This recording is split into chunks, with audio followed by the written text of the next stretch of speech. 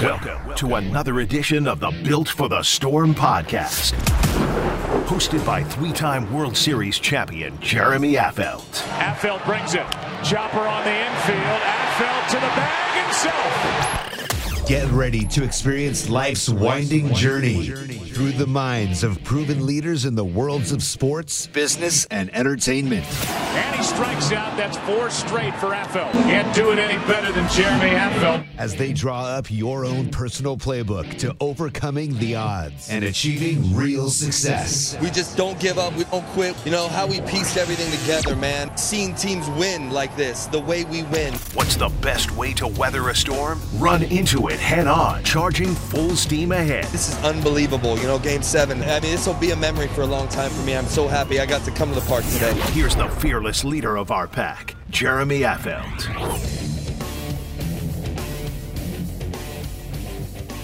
All right, welcome. I'm at my brewery here in Boerne, Texas, called Free Roam Brewing Company, and I have an awesome guest. I've had actually a good little run here the last few days, so I've been inundated with a lot of wisdom and a lot of, I think I'm more mentally tired from all the podcasts I've been doing, but I'm really excited for our guest right now.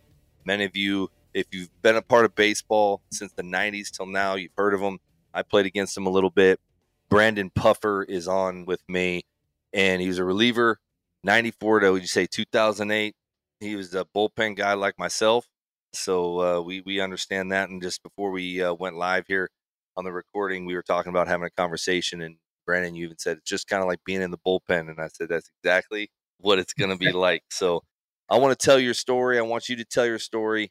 Just so you all know, he has an unbelievable story. I thought he simply just retired. I didn't know anything else until I was talking to Scott Linebrink, and he kind of let me know about you, Brandon. And I was like, man, this is a perfect story to have on the podcast because it is a storm that most people are probably never expecting, never probably ever want to go through in their life. I can tell you that. But you went through it, and you wrote a book, and it's called From the Bullpen to the State Pen.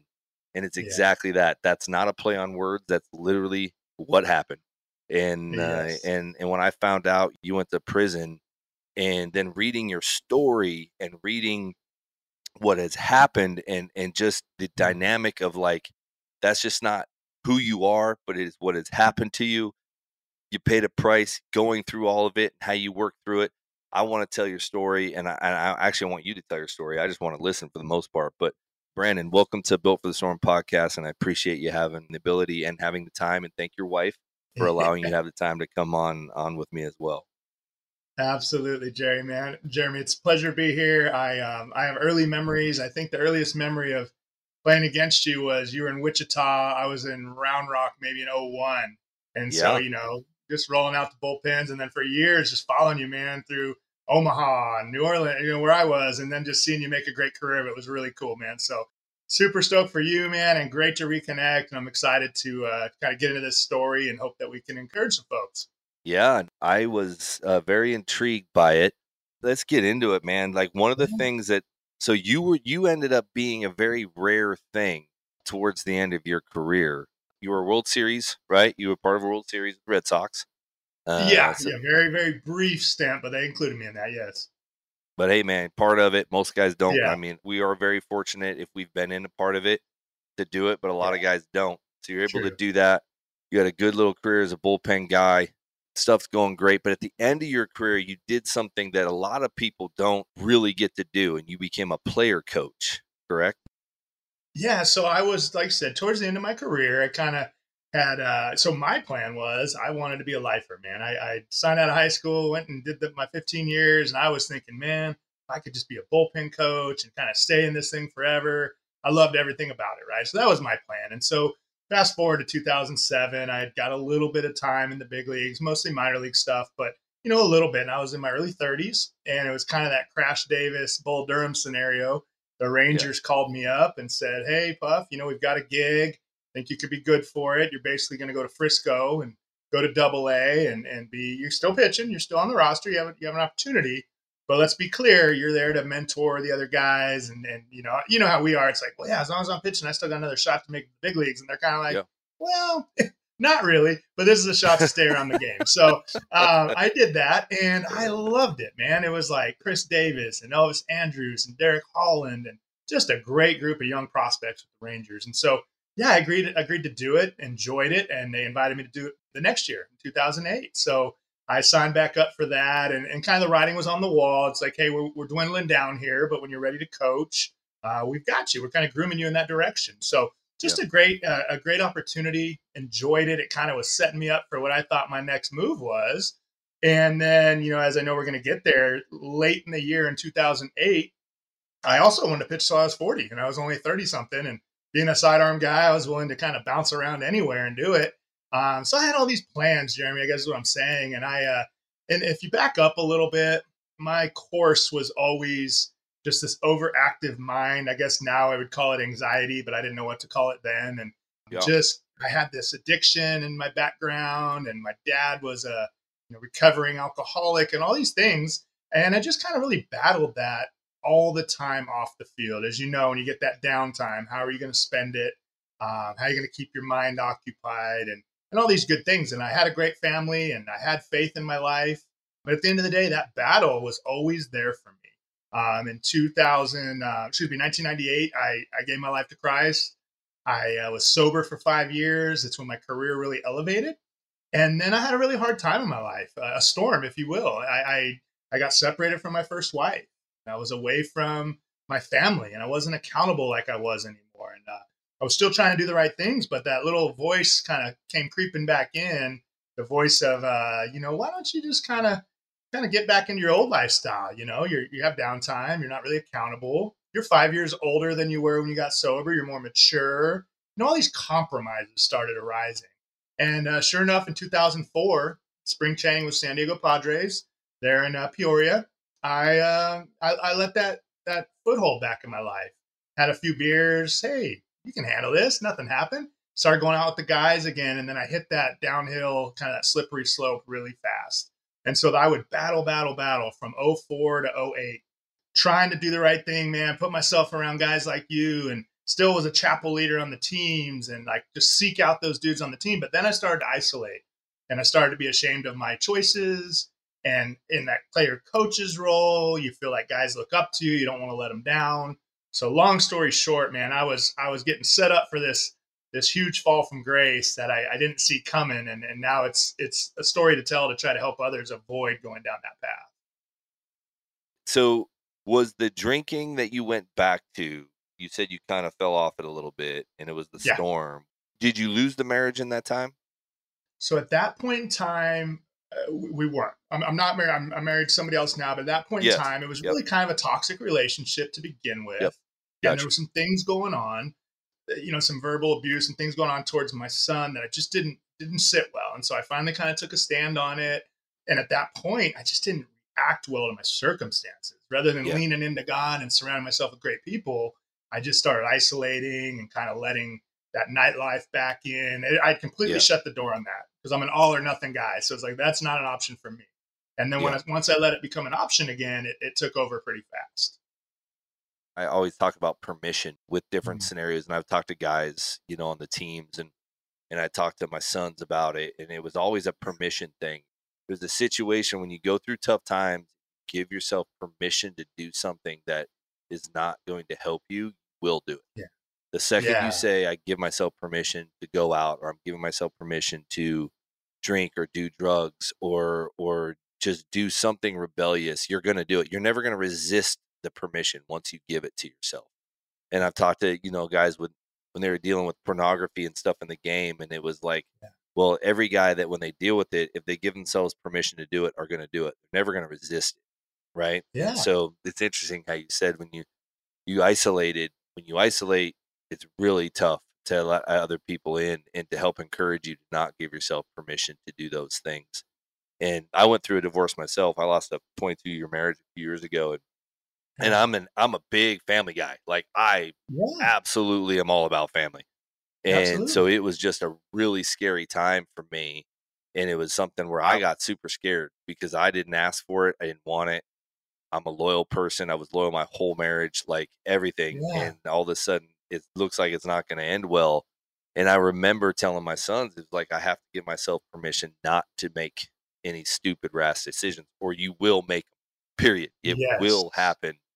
And I had to surround myself with some people, and I started to isolate. Thankfully, I had some people around me that didn't let me, but I think I Yes. would have probably made some possible errors if I choose to isolate.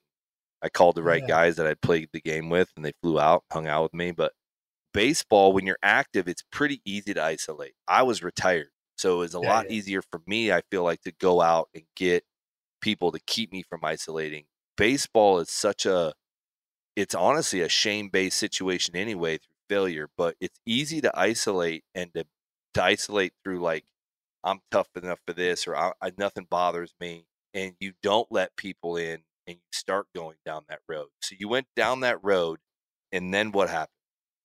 Yeah, no, that's first off, that's a great way to put it. The permission, Jeremy. I never thought of it that way, but that's exactly what I did. I when I gave my life to the Lord and I knew I didn't handle alcohol well, I said that no more. This is not an option. The guys just knew. Like, I don't Yeah. do it. You can ask all you want. I'm not doing it. But Yep. as soon as I go, you know what? Maybe you're right. The floodgates open. So gave myself permission. So fast forwarding back to '08, right? And you can probably relate to this better than most. Big routine guy, just get the same food, show up to the yard, do your thing, do your routine, and yada yada, man. So doing that, I'm doing it all year with these guys, and the young guys are kind of on me, right? They're like, "Hey, Puff, you know what? We heard you used to have some fun. We'd love to see you come out with us." And I said, "No, guys, can't do it. Thanks for asking." But I would go out and make some choices on my own, and my big mentality, Jeremy, was, to your point, I'm tough enough to handle this. This is my job. We've been kind of groomed to just, block everything out and go do our job type deal. So I'm not going to let these guys down. I'm not going to be soft. I'm not going to be emotional and say, "Hey, I'm struggling," which is not soft at all. But that was my mentality at the time. Yeah. Yeah. So because of that, to your point, I started isolating. I started making these choices, and this whole thing didn't feel good about it. When you're living a double standard, double life, you're going to the yard and you're the FCA guy, and then you're going out, on your own because you don't want to let the guys down. I mean, it's a bad place to be, man. And so that's all going on. Meanwhile, I had reconciled with my wife at the time. So I was trying. I'm like you, man. Family is everything. But my actions weren't lining up because I was letting all those other things. It was just a battle, man. I just felt like I was going 12 rounds with Tyson in my head every day, right? Yeah. And it never ended until I did something, like that. So fast forward, man, September 13th. It's a Friday. We're in the championship series in the Texas League. And I'm just driving into the park, and I just go, you know what? I'm going to go out with the guys, man. The season's over in a week. I'm back home. And these guys had said this term to me, and I always repeat it because I know guys have been there. They're like, "Puff, it's one night. Who cares?" Yeah. I'm like, Yeah. I go, "Guys, one night. I mean, it's not good. I can ruin my life in one night." And I proved it that night. I went out September 13th. I won't glorify everything we did, but you as well as anyone know, we just went out, started in the clubhouse, went out to a few places, and my motor would not turn off. I just have always been that way. I have no off switch, and I was going and going, and this was my night to compromise, and let's just keep going, right? And the clubhouse manager, Brandon Boyd, who's now at the Rangers clubby, and then Terry Clark, who's our pitching coach. They had seen me out that night. They're like, first it was like, "Oh, have fun, Puff's out with the young guys," and then they're like, "Oh, no, this is not the guy we know," right? So they took me home to their apartment. Obviously, I was in no position to drive, and at that apartment, the year before, I'd stay there with my family. And there was this lady that always had people over. I mean, really sweet. She had a daughter. I mean, we've watched her daughter several times. Just an acquaintance. We didn't really know her. But she had always said, "Hey, come up. I'm having a party." And we always, "No, we're good." And something in my mind that night just kept telling these guys, "I have a friend that lives in here. I was here last year. I'm going to find out she's having a party." And they're like, "Puff, go to bed. You should not have a party. It's 2, 3 in the morning." And I did. I went over there, Jeremy. I knocked on that door. Nobody answered. This is the most embarrassing thing in the world to share, but it's important. My intent was not to do anything harmful, but my intent wasn't good either, if that makes sense. I was at 2:30 in the morning showing up at a single lady's house. That's not a good decision for a family guy. But obviously my thought wasn't, let me go do whatever. So the door's unlocked. I walk in. I tried to get in bed with her. And every time I say that, I have to spit it out of my mouth. It's just, ugh. And living that lifestyle, being around the guys, going out, making those choices, things are kind of at your disposal, I guess, when you play ball, as you know. And it's just like something in my mind thought, sure, she'd love to see me at this time. Yeah. idiotic move, right? I mean, just even saying it's like, whatever. So she screams, which is the worst part about this whole thing. It didn't just affect me, I affected her safety. Right. I ran out, jumped down 19 stairs, is what I'm told. A lot of this I had to be told. I don't remember a lot of it, but it's 100% responsible for it. And what had happened was, since I went in that apartment, well, first off, I woke up the next day in jail. I was in an orange jumpsuit. Gotcha. The clubhouse manager had bailed me out. I said, Brent Boyder, what happened, dude? What in the world happened? He's like, man, you called me. I thought you were kidding, but I came down just in case, and here you were. And I got arrested, Jeremy, for burglary of habitation. I walked in uninvited with the intent to commit sexual assault, which is just about the worst thing you can think of, man. I have 4 daughters, and I just, man, so anyway, just super harmful. And just another lesson of like, your choices, your decisions just don't just affect you. It affected her and her family, me and my family. And on that note, he bailed me out. I went and pitched the next day. We finished up the series. We talked about this, I think, off camera. I felt like, this is a knucklehead decision, but, it'll just go away. It's not that big of a deal. I didn't mean any harm, and that's just not the case. The district attorney picked it up and said, absolutely, we're going to make a big deal of this, which it is a big deal. An athlete in our town walking into this, no, it's not happening. Sure. So, man, I had 9 months out on bail. I know I'm kind of jumping around, so you're fine. If it's not making sense, let me know. I had 9 months out on bail to kind of go, okay, what in the heck, man? This is serious, and I need to figure it out. So teams were calling, and I'm like, guys, I can't even think about baseball right now. Like, I got to figure out my life and what's going to happen. I didn't look at too many headlines because I didn't want to know, but I pulled it up one time, and it said Houston Astros former reliever, facing 5 to 99 years in prison. And it just gut punch, man. I'm like, what? Wait, what? And so I ended up going to a jury trial. I got 5 years. That was my sentence. They came immediately. I mean, the trial in itself, Jeremy, it's a story in itself, man. How surreal it was to be sitting in there with these people, the state of Texas versus man. I was just couldn't believe it, man. I really couldn't. Because you're actually being told you're a potential, you're being told you're a criminal, and they're going to try to prove you're a criminal, and they're going to try to put you away like a criminal. Absolutely. And I mean, I had some awesome character witnesses, man. Nolan Ryan came to my trial. That's what I read. Jackie Moore, who was my manager. I mean, guys were just going, look, this was a bad choice. This is not a bad guy. And I was so thankful for that. But at the end of the day, a jury of 12 peers were like, he needs to go do some time. And you know what? At the end of the day, I always get asked, like, would you change anything? And the only thing I'd change is not doing harm or scaring anybody. But I just needed that time, man. I was always consumed with my career and my stuff. And I finally, for the first time, I was like setting time out, for lack of a better word, a rather long one. But the second they took me out, they said 5 years in prison, put me in cuffs. I said, hey, can I say bye to my dad? They said, nope. I walked out, got put in a holding cell. They stripped me of all my belongings. And that gate, those bars clanked. I don't know if clank's a word, but I heard that clink, and I was like, man, wow, this is real. Like, this is as real as it gets. And I surrendered. I'd always been a Christian. I always had faith, but I surrendered and said, God, to this point, my prayer has been like, keep me out of jail. Just keep me out of prison. I don't belong there. My prayer shifted to, this is where I got me with my choices, and anything you have me to do from here forward, I'm in, like, whatever it is, like starting now, not get me out, but I'm starting now. And so, man, Jeremy, I always tell people I felt like I had a God-shaped hole in my heart. Yeah. And I was just trying to fill it with everything, man.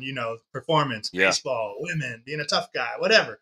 And nothing filled it. I had no peace and no joy. Like I said, pitching, being a part of a little World Series, whatever it was, I never got that peace and joy. But all of a sudden I had it. And I walked through that 3.5 years, man. I mean, I saw stuff you wouldn't want to see. I went through things you wouldn't want to go through. Certainly not, like you said, you don't recommend this on your worst enemy.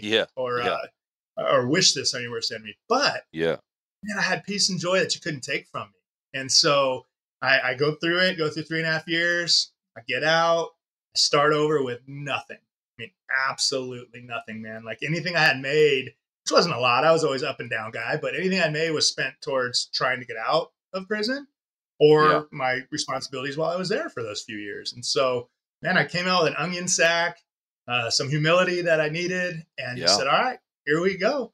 And so the cool part is the redemption and just kind of all God's done in my life since then. But yeah, that's how it all went down. And it was man, talk about a storm brought on by my own choices, but a storm nonetheless. Yeah, but was there a time, because everybody's like, no, no, and when you see guys like Nolan Ryan, they don't vouch for anybody. It's not like they make their living now being a name and going into a courthouse and in a courtroom and vouching. Was there a sense of, I know you knew you made a mistake, you were owning it, but is there a sense of like why you're making a case here, but the woman was, I know she was emotionally harmed, which can be a lot of times way worse than physically.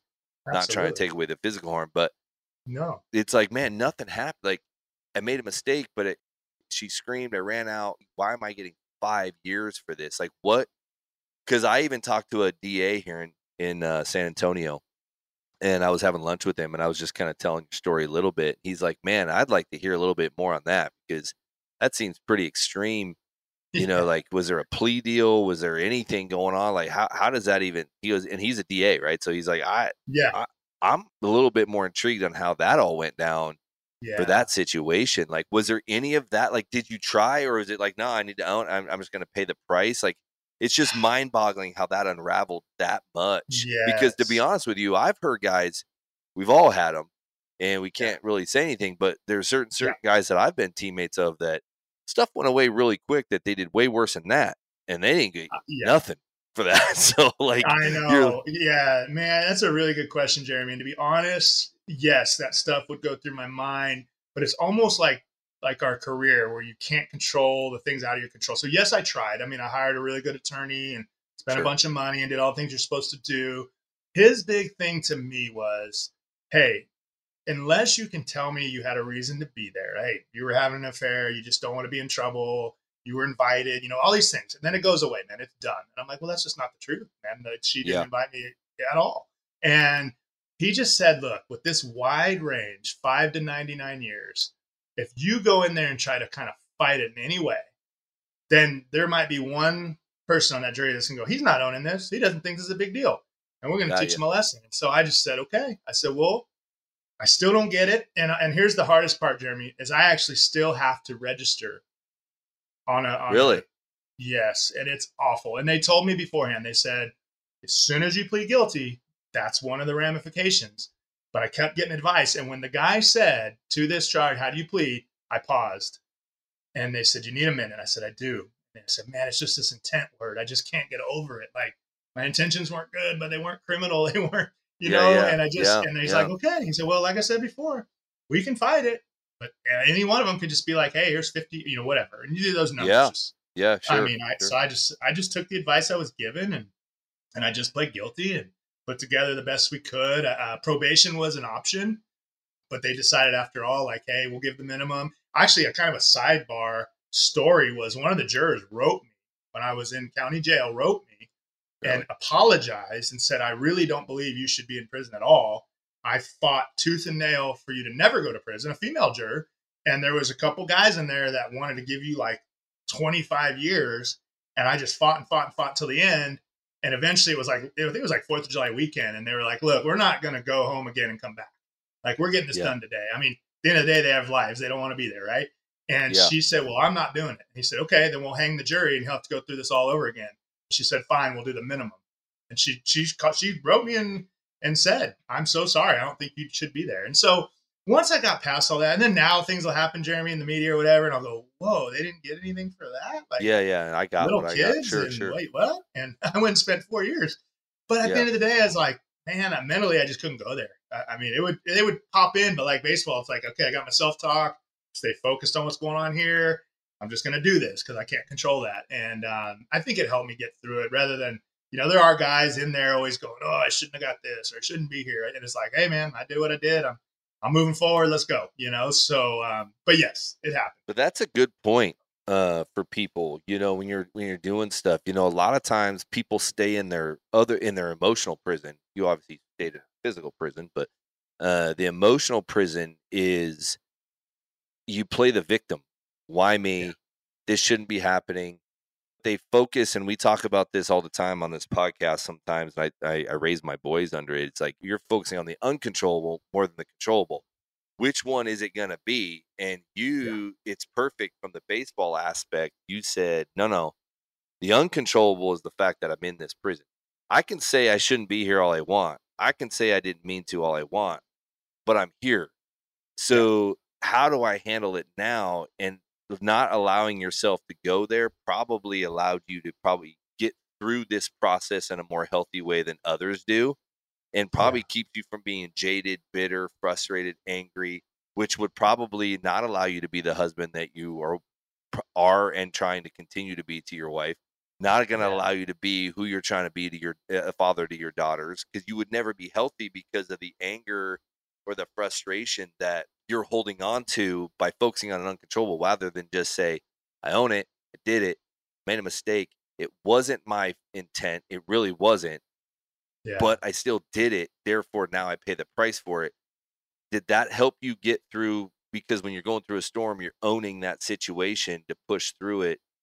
Does that help you get through your nights? I mean, I know you talked about you were in a cell with a guy that did some really bad stuff, and you had to be in a cellmate with him, and then you've got to be able to get through it and not make more mistakes while you're in there that could cost you even more time. And a lot of those mistakes probably come from guys being just pissed off and angry that they're in there, I'm assuming.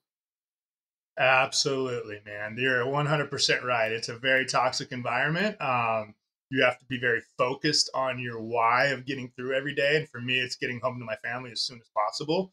And you're right. I mean, an infraction, a fight, whatever the case may be, can set you back on your parole. And it's like, no way, man. I had a chance to mentor some guys in there at times, and they would be making some knucklehead decisions. And boy, you can't just let people run all over you and all this. I said, man, nothing matters but your son. Nothing matters but your daughter. None of that matters. Yeah. None of that. They can have this. This doesn't matter. Like, you've got to get home to your family. And so that was my focus, man. I got up every day and I was like, God, just show me I can be a light in this place.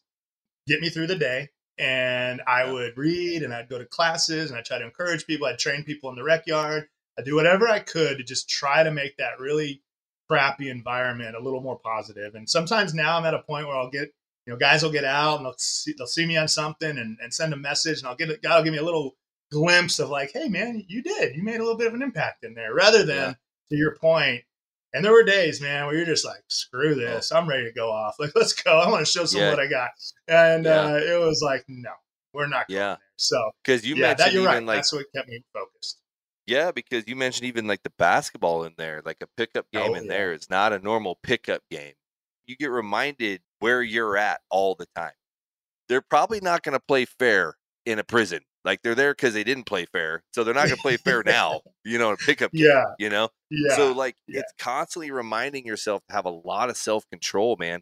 And you have to probably have that focus of, this is about getting back to my kids. This is about getting back to my life. This is about, I'm going to play the straight and narrow, even in prison where most of these guys aren't. But I've got to do it because this isn't who I am. My identity is not, I'm a prisoner in the state pen. My identity is, I'm Brandon Puffer. I'm a child of God. Regardless of what I'm in here for, I was not acting out of my identity as a child of God. That's why I'm in here. But that doesn't mean I'm not. And I have to be willing to understand that kind of redemption. And I can only imagine that. That'd be the only way I'd be able to get through that. I'd be. No, you're spot on, man. And I was the first guy when we played to go, man, you did my guy wrong. I'm going to get retaliation, and I'll be the first one out of the bullpen. All those things. Yeah.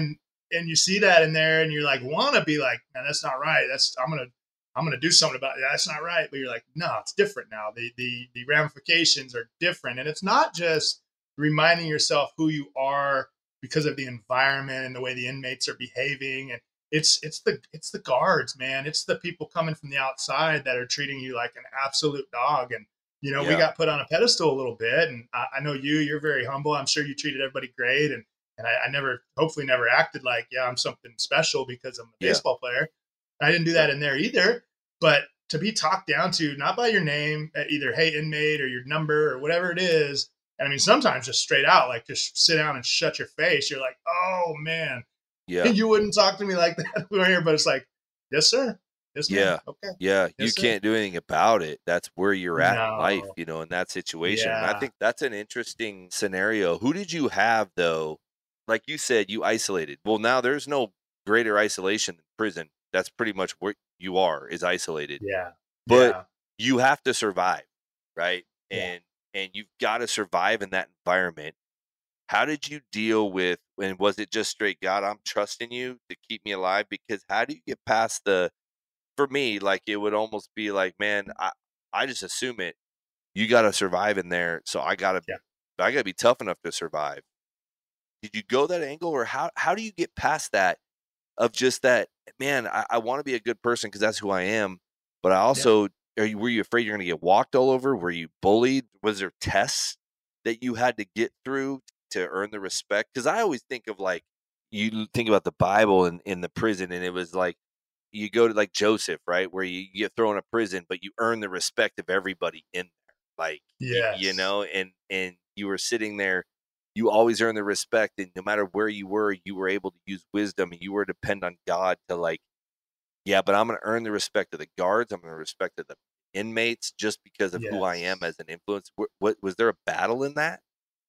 Yes. 100%, Jeremy. 100%. And when I was in county jail, getting ready to what they call catch chain to prison, is about a month process, and you don't know when you're going. So there's guys in there that have been there before to prison, and they're trying to tell you, like, hey, here's what it's going to be like. And every one of them was going, hey, you've got to join a gang. You've got to stick with your race. You've got to do this, this, this.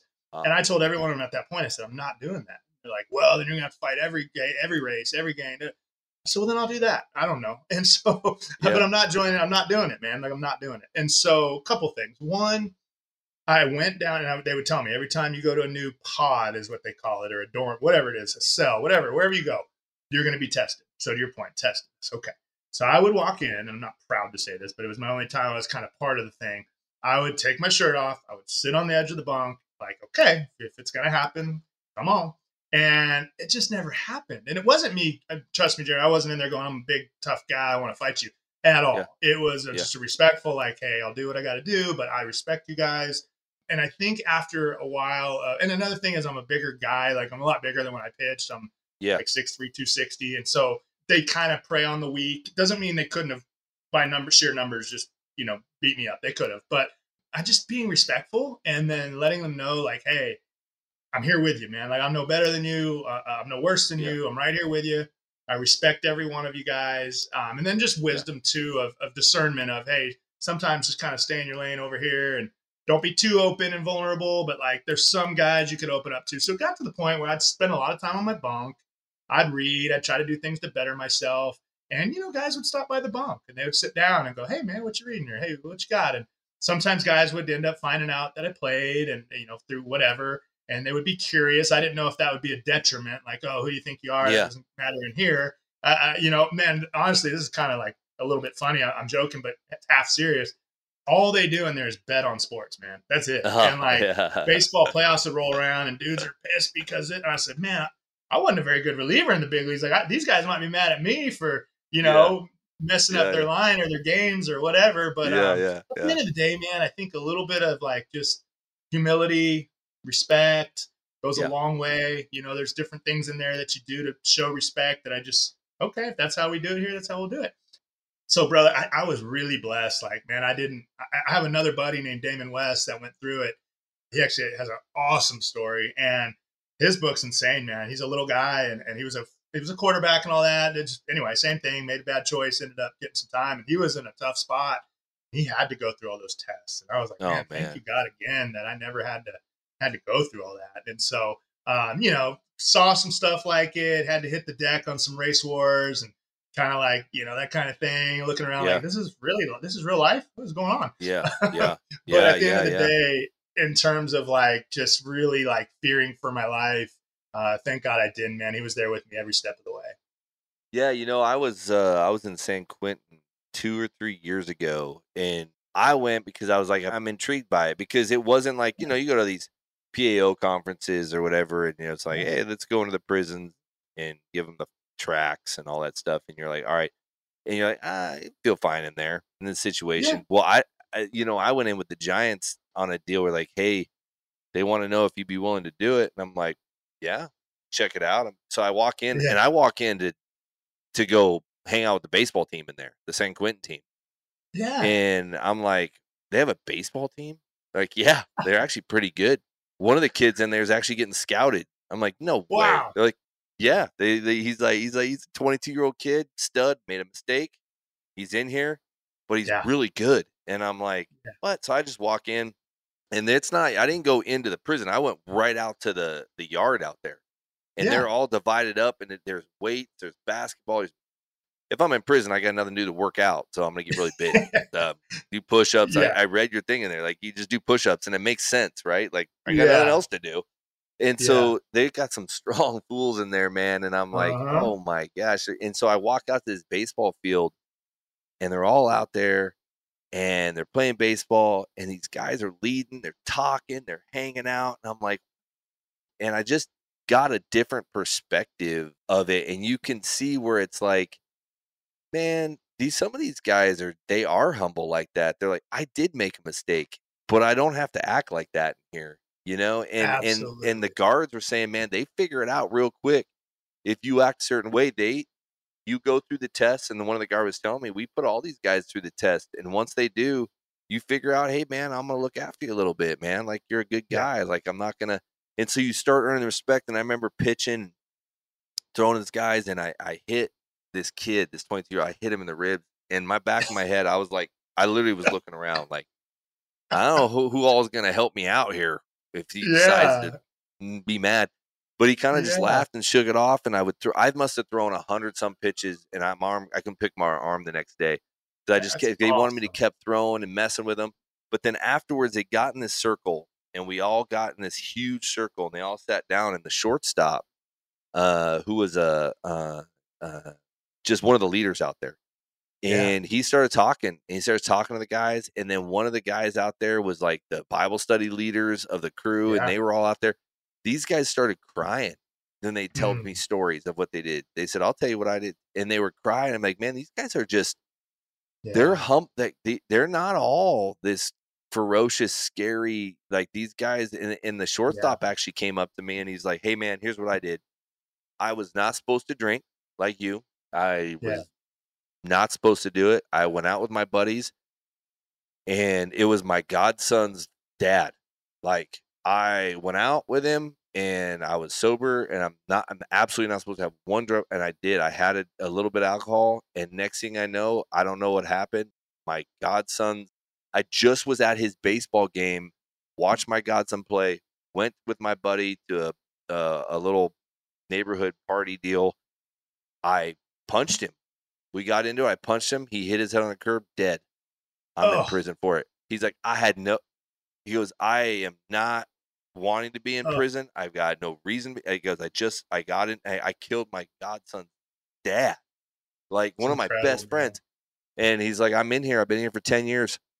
And he's getting out, and he said, I got a story. And they did a whole story on him. They did they came in, and because he loves baseball, and he plays, and he did the story, and he has a wife and kids, and they came and saw him, and they stayed with him. And it was just an incredible story. But what it did is it let me have I actually told the Giants, and then COVID hit. So they still think they have COVID over there sometimes, but they got COVID hit. And so we know no one can go in anymore. But I was like, I want to go back because I really valued the vulnerability of those guys, and just willing to just see it from a different perspective of guys that are literally behind these big cement walls, have nowhere to go.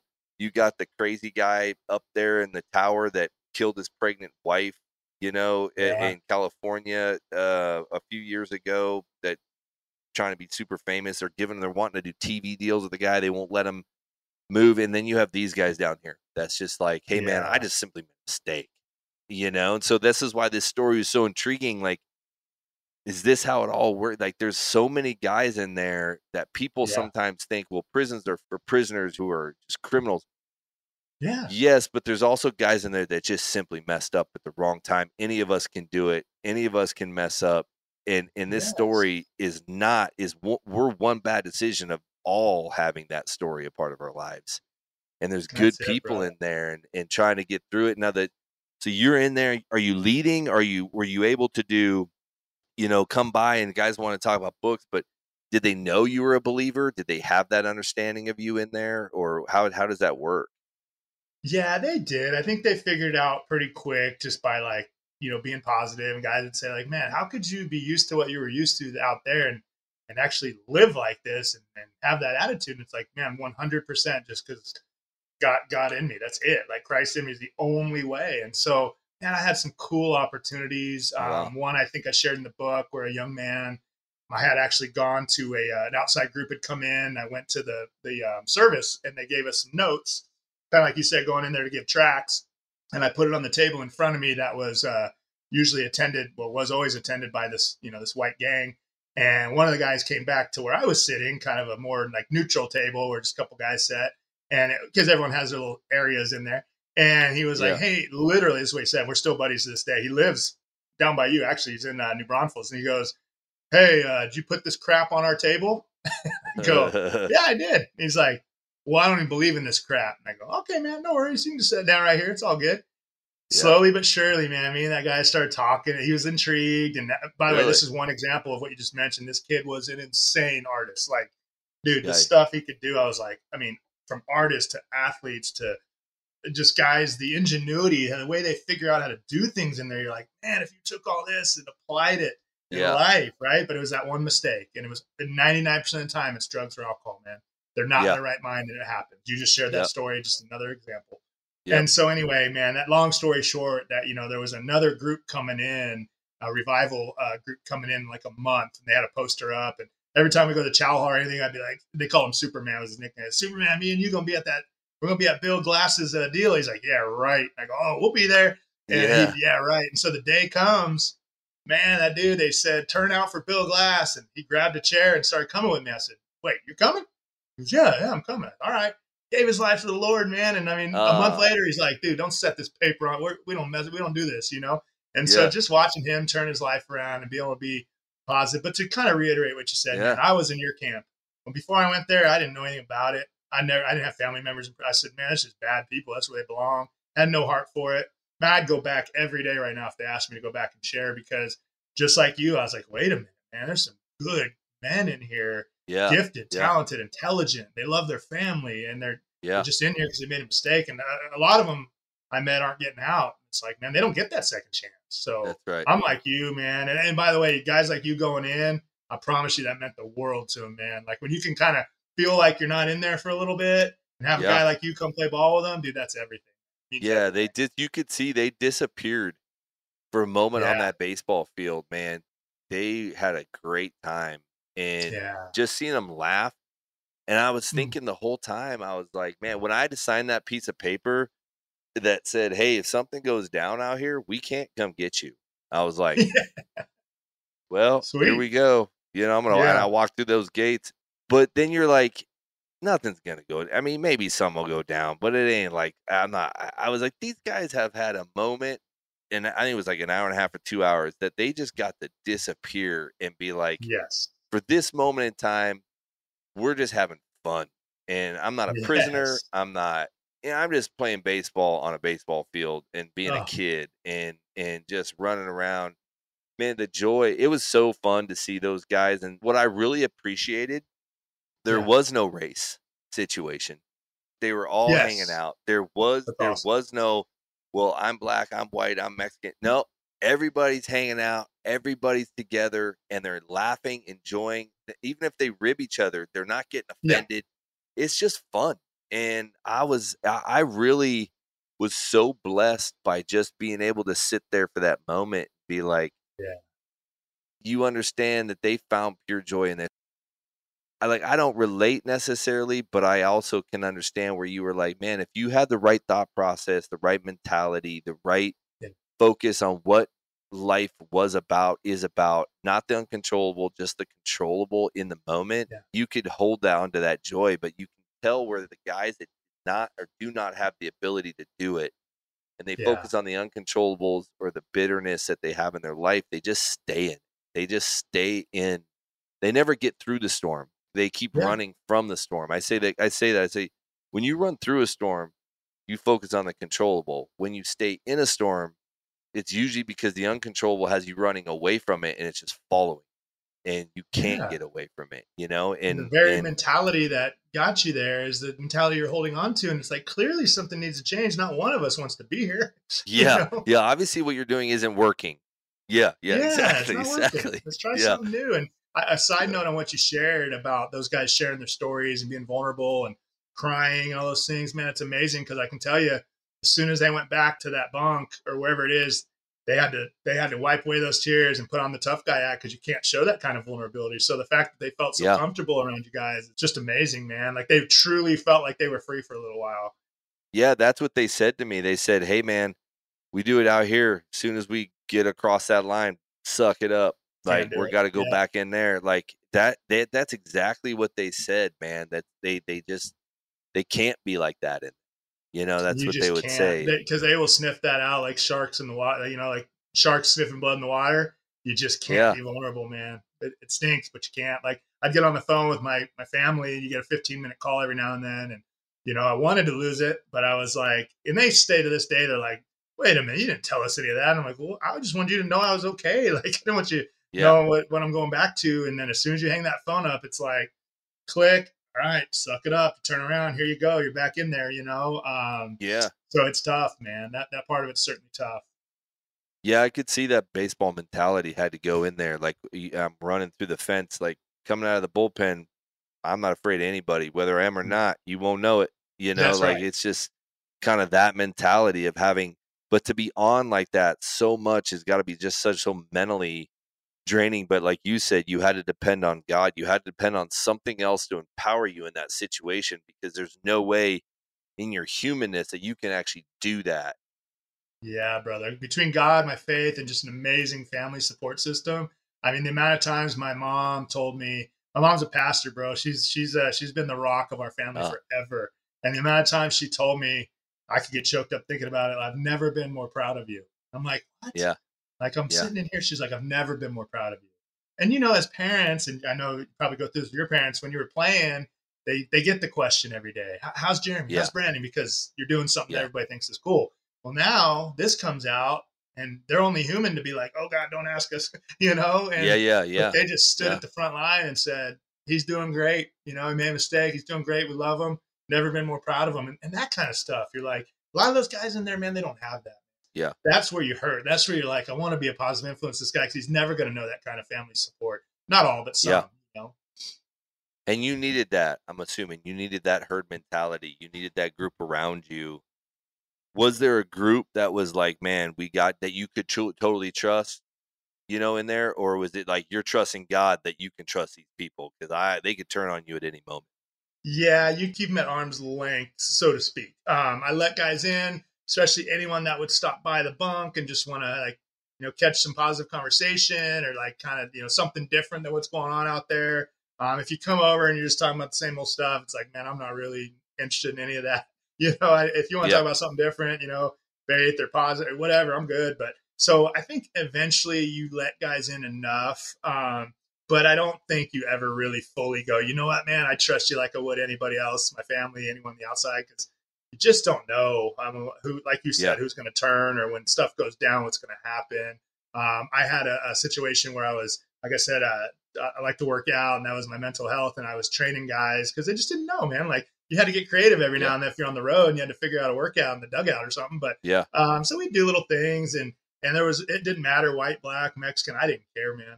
And there was a time where it happened to be a bunch of white guys. That was the situation for about a week. And we'd be back in the corner of the building, and I'm running them through different variations of core, cardio, whatever. And the lieutenant had me sent to her office. Guard came in and said, Puffer. I said, yeah, the lieutenant wants to see you. I'm like, huh? The guys are like, wait, what? yeah, And these guys are all gang members, but I'm like, nah, I'm on my own.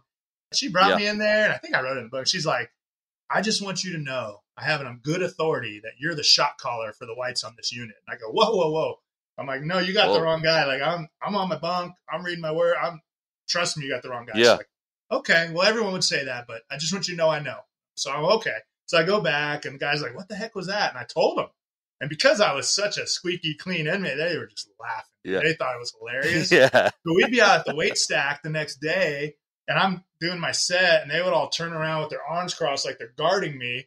Like, now, like, guys, you're not making this any better by pretending like I'm the shot caller. So, like, little things like that, where you could find a little humor and you could be like, yeah, that's funny. I'm the shot caller here. You know, that stuff certainly happened. And you'd get away and go to a church service, and you felt like most of it was pretty authentic and you could trust these guys. But then some guys are just there to pass gang notes and that kind of thing. And so you're just always on. Right. Your guard's always up. You're always kind of like, man, I just want to let my guard down a little bit. You're like, nah, can't do it.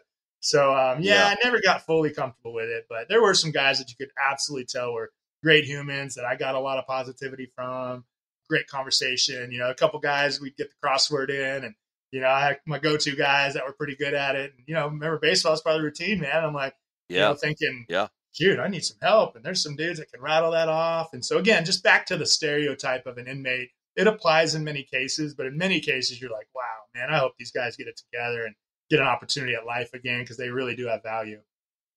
Yeah, because now when you got out, and what was it like? What was that transition like? Man, it was exciting, but nerve-wracking, very tough. I was way behind on technology, which made for some funny stories, actually. But I was just way behind on everything, man. And the world just keeps going. That's what I realized in there, Jeremy. Like, the world just keeps on going. And like, Brandon Puffer, you stepped out for 4 years. Guess what? We got to keep rolling. And we think we're a big deal, right? And it's like, at the end of the day, you know what? It just keeps going. And so when I got back out, my biggest, takeaway was just starting back over humbly, like not coming back out and going, hey, I'm back. Who wants, major league team ready for me? Like, what do we got? It was like, no, you kind of lost a lot of trust and you made some bad choices. And now you just got to get back on your feet. So what I actually did was, again, man, Reed Ryan, that family was just, I've lived in Round Rock a long time, and they just have always been so good to me, man. And him and Reese wrote me while I was gone. They just said, hey, look us up when you come out. We'll help how we can. And I showed up at the yard, the Dell Diamond. I'm sure you pitched there. And I just said, hey, guys, I'm here. Like, what do you need? I said, man, I got a parole plan. Part of it is I need a job. Okay, well, we got something for you. And I said, okay, cool. What are we going to do? And the first job I got when I got out, I was a maintenance guy at the Dell Diamond. So the team's out there doing their thing, and I'm painting or staining or cleaning bathrooms. And it was just, again, I was happy, man. I had joy. I'm like, this is funny, guy. Like, I'm not used to this work, but I'm at a ballpark. This is freaking cool. Yeah. And, they'd come check on me, and, things would start picking up. And, man, eventually, because I was, humble enough to take a job that maybe some would say, like, that might be beneath you, man. You were a AA All-Star out there. It's like, nah, dude, I got a job. I'm at a ballpark. It's awesome. Yeah. And they actually promoted me to like a baseball outreach coordinator. So up in the office where I ran camps and stuff. And then all that kind of led into a couple pitching lessons. And next thing, and then I'll be honest with you, Jerry, to back up, people showing faith in me like that was a big deal for me, man. Because I was like, no one's going to want me to work with their kid. No, And the first couple lessons, someone's like, hey, they want to know if you want to do a pitching lesson. I'm like, me? Are you sure? Like, I like them. I used to be good at them. I don't know. And they got good reviews, and it really just pumped me back up. Like, okay, cool. One foot in front of the other. You can get back in this thing. And so to know that God had all that planned, I mean, I thought baseball was just done for me, man. I'll go get a job and do whatever. And all that led to what I do now. I have a youth and high school nonprofit program. Guys like, I don't know if you remember some names like Brian Gordon, Ryan Langerhans, Ludwig, all these guys, their kids are in our program, and I get to oversee a program and coach kids and mentor them. And it's just like, dude, I had sitting in that cell.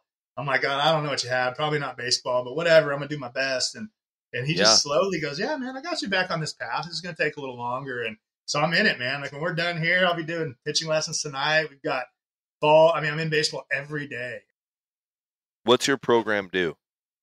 Yeah, so we are, for lack of a better term, man, we're like a travel ball, select ball program. You guys have them. Yep. You're not too far from us. So, we're up here in Georgetown, Round Rock, and we have from 8U through college. And just, man, my passion, honestly, Jeremy, and I kind of backed into this, to started some teams because I love to coach.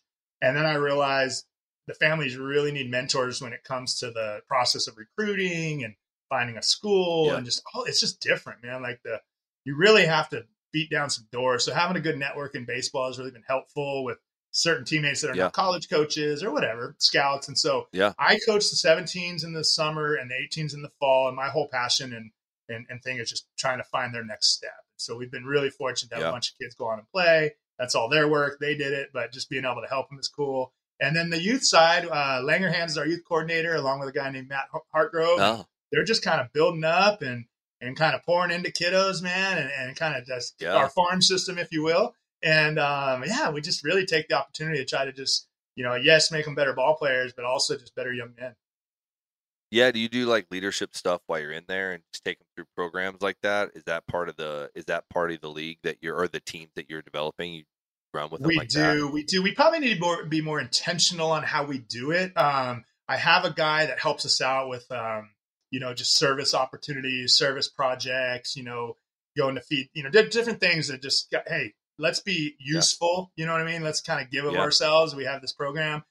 I've always wanted to be more intentional. Like we have it all planned out and there's people running them through mentor stuff. But at the end of the day, it really comes down to just that coach to player interaction. I mean, you're nothing without good coaching in what we're doing. I mean, without our coaches, man, we're just nothing. You can wear whatever on your chest. It doesn't matter. But if the coaches are really solid men and they have a little bit of baseball acumen, they get a little bit of that credibility, and then they care about the young man off the field, that's why our program's grown. I mean, way beyond me or Gordo, who started with me, just great men that are coaches and do a really good job. Yeah. So within that, they're mentoring all the time. Yeah, no, that's great, man. So if you had a chance to talk to these young men, if you ever said, man, I'm sure you've done it, but hey, I'm going to give you 3 tidbits in a nutshell. It might be a tough question, put you on the spot on, but if you could say, look, if I look back on my life and I went from professional athlete to being in prison for a while and getting out of it. And the way I kind of look at it is you're not, which I really appreciate because you didn't allow shame to affect you. Shame would affect a lot of people in this situation. Yeah. But it looks like unashamedly, guys, I made a mistake, costed me. Here's what I learned. And here's what I want you guys to know and learn from me. That's going to make you take these things in life. You take these 3 things in your thought process, whether you play baseball or you move on to a job or you have a family, whatever it is, what would those be? Yeah, that's good, man. So I do get this opportunity quite a bit. And to be honest with you, Jeremy, guilt and shame, brother, that kicked my butt for a long time. I still have to battle it every day, right? I'm sure.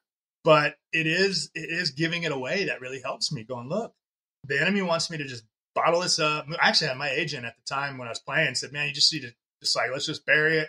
We'll pay to get it like off the internet. And I was like, dude, no, I can't do that, man. Like this is part of my story. So to your 3 things, the 3 that come to mind are, first off, man, I love this one. It's be careful how you treat people on the way up because they're the same people you see on your way down, right?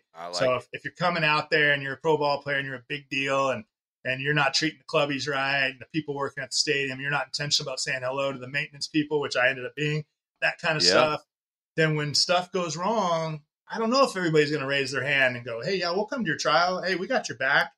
Because you weren't really a very nice person when you had things going on. So, and that kind of leads in to the second one. One of my favorite books is Purpose Driven Life by Rick Warren. And the very first line says, it's not about you. And it's just like, man, it's just not. Like as much as we want to make it about us. And like I said, you and I got to pitch and we're a big deal and we're the center of the attention. It's all about us. Like it's really not. Because at the end of the day, like I said, man, you could disappear. And guys, your family's going to miss you and everyone's sad, but the world's going to just keep moving, man. We're here for just a little brief kind of spec. Like how can we get outside of ourselves, be useful, be helpful? And selfishly, for me, I have found that actually helps me in my anxiety and my, I guess depression occasionally, but just my mental health, honestly, is when I'm giving it away and being helpful to others, I'm more hopeful. So, and then the third one, man, super important. I have an example is for us, it's trust the Holy Spirit, trust that still small voice. If you're not a believer, just trust your gut, man, because if it doesn't feel right, it's probably not right. And I'll tell you, Jeremy, when I was driving to the yard that day in Frisco, the day we went out, I decided in my mind, I gave myself permission to your point earlier, I'm going to go out tonight. And immediately the gut feeling, the thought, I mean, again, the Holy Spirit was like, not a good idea. In fact, you should go into the staff when you get there and tell them you've got problems, like you're going down a rough road.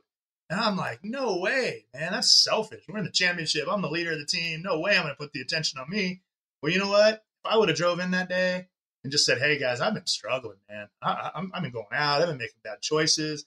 They would have wrapped their arms around me and said, let's get you some help. And you know what I mean? I mean, it's just whatever the case would have been, it would have been much better off than making that choice. So, yeah, man, listen to that still small voice. If you're battling, you're on the fence, don't do it. It's telling you not to do it. And you're not going to avoid the consequences of it. I thought I would too, man. I never thought it happened to me. Yeah, I think that's what I get from what you've said today, man. That mask, when people wear a mask, they can't love that person. They love they can help and they can love someone that is not the real person. And if we keep wearing that mask, you're never going to get the help you want because they don't know what they're helping. And the ability to take it off, be vulnerable and transparent, like you said, and be like, hey, man, I need some help or I'm going to make some tough decisions and they're not going to be good. And we know a lot of guys that made bad decisions. There's no consequence for them. They didn't actually make the decision or they made one, but it wasn't the same one. And and you feel like, man, congratulations, man. You got off a hook on that one, but your life's going to suck. This decision, God almost saved you. Saying, no, I'm going to let you hang yourself on this decision because I'm going to make you who you need to be because I love you that much. But you could have gotten rid of all of that if in that time you just said, I'm going to be transparent, vulnerable for who I am. And if I'm struggling, I'm going to tell someone because I need to be loved for who I am. And this is who I am. And taking that mask off is the best thing that you can possibly do, which most ball players can't do. Almost every ball player that I've ever met wears a mask at some point in their life because the game is built to kind of force them to do that because they don't know how to be mentally tough any other way. It hasn't been taught yet. It hasn't, it hasn't. It hasn't been taught.